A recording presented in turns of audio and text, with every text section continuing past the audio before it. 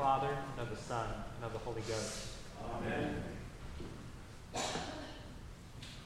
By the time that Christ was born in Bethlehem, Herod the Great was living out the final season of an impressive political career at Jerusalem in one of his most impressive palaces.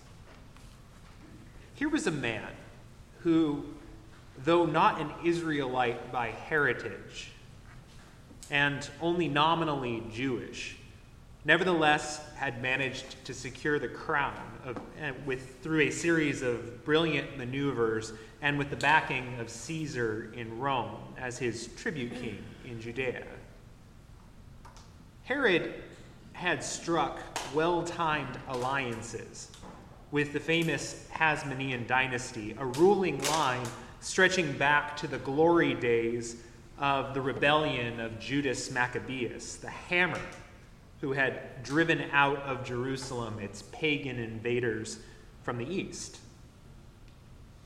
Herod traded on this affiliation with this legendary heritage in order to execute a slow plan to seize power.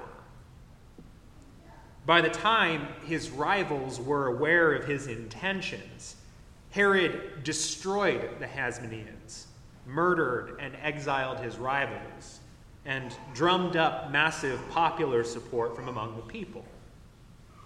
With the mighty Romans at his back, Herod stepped firmly into power, setting himself up as the so-called king of the Jews. During his rule, Herod was both intensely hated and begrudgingly respected.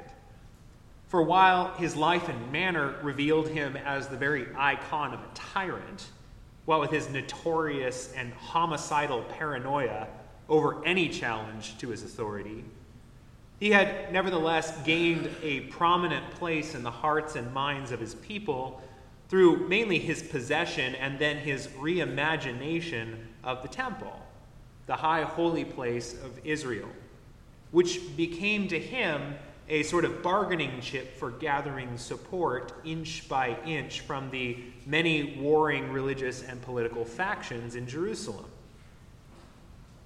Herod was a master builder. His rebuilding of the temple at Jerusalem was a titanic feat of ancient architecture, far surpassing even the many other temples to pagan gods that he financed in cities like Athens and Sparta. Under his rule, Jerusalem became a cosmopolitan location, recognized even by mighty Augustus Caesar. And at the center of it all was Herod, statesman, patron, and architect. And so the arrival of the Magi to the court of Herod the Great would have been a moment of supreme validation for him. These stately wise men were likely from Babylon or Persia, where centuries earlier the Jews had been exiled. How better for Herod to snuff out the last challengers to the legitimacy of his dynasty than by receiving honor and tribute and gifts from the very people who historically had been Israel's conquerors. Now, Israel's mighty former enemies were coming to bow the knee to him.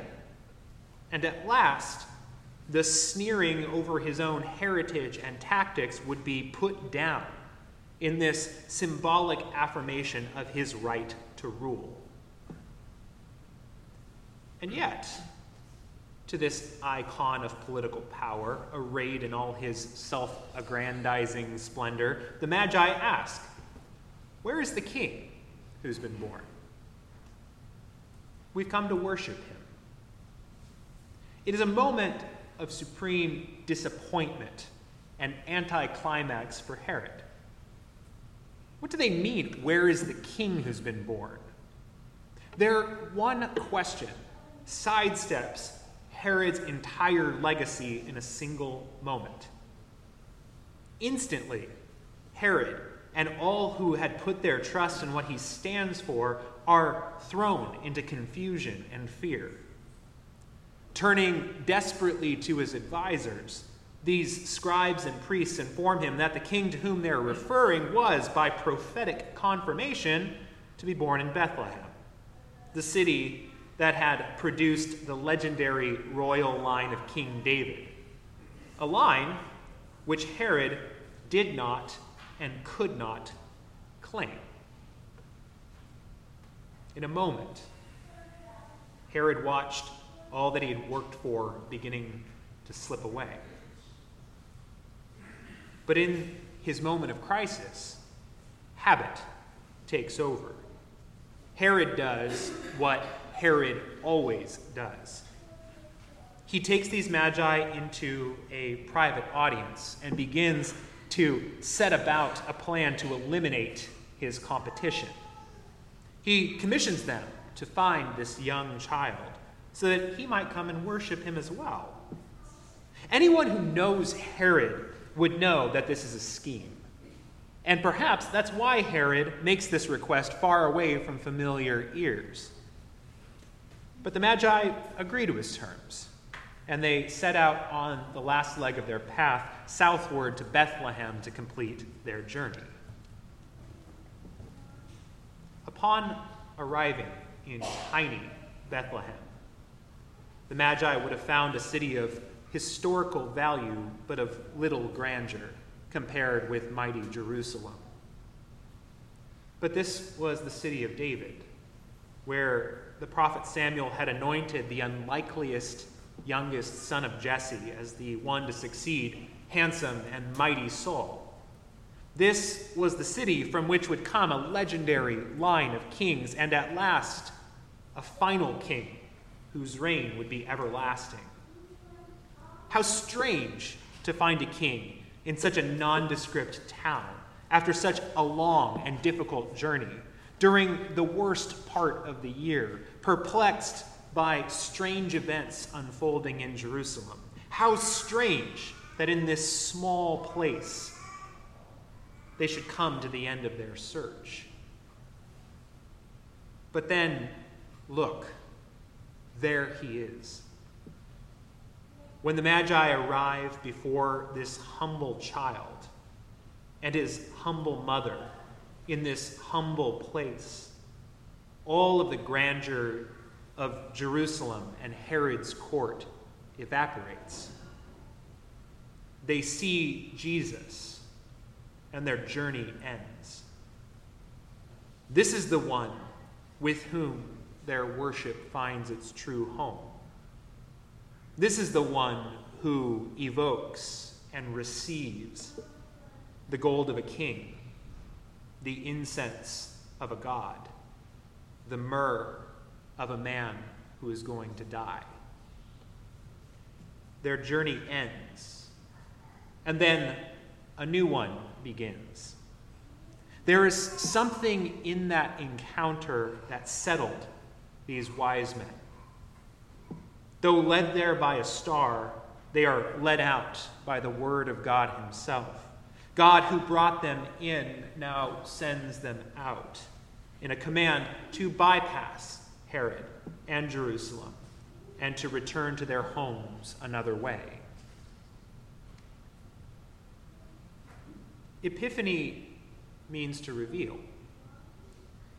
This season of Epiphany invites us to seek him along the paths by which God has revealed himself to us. God does not show himself in the strained and vulgar spectacle of Herod's palace, but rather in the steady and long-suffering voices of nature, of wisdom, of Scripture, and ultimately in the fullness of the person of Jesus.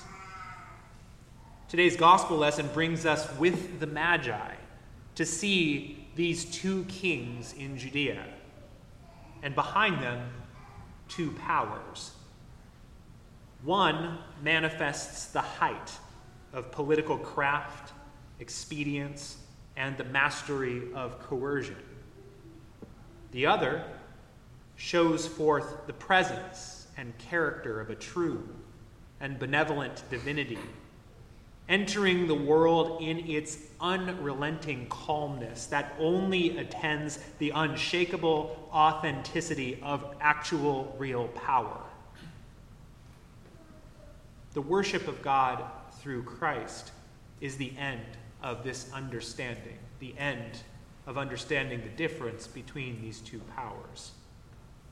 Before him, all politics and pretensions are burned away, and we receive the vision of God in a holy smallness that gives way to an unending grandeur. Once we have seen King Jesus, we can no longer bow the knee to Herod. The epiphany of Christ means that we and the world around us are forever changed. Once we have worshiped before Jesus, God and man, Lord and Savior, we can never return to life as it was before. And if we do go back to what we once called home, we will go back another way. In the name of the Father, and of the Son, and of the Holy Ghost. Amen.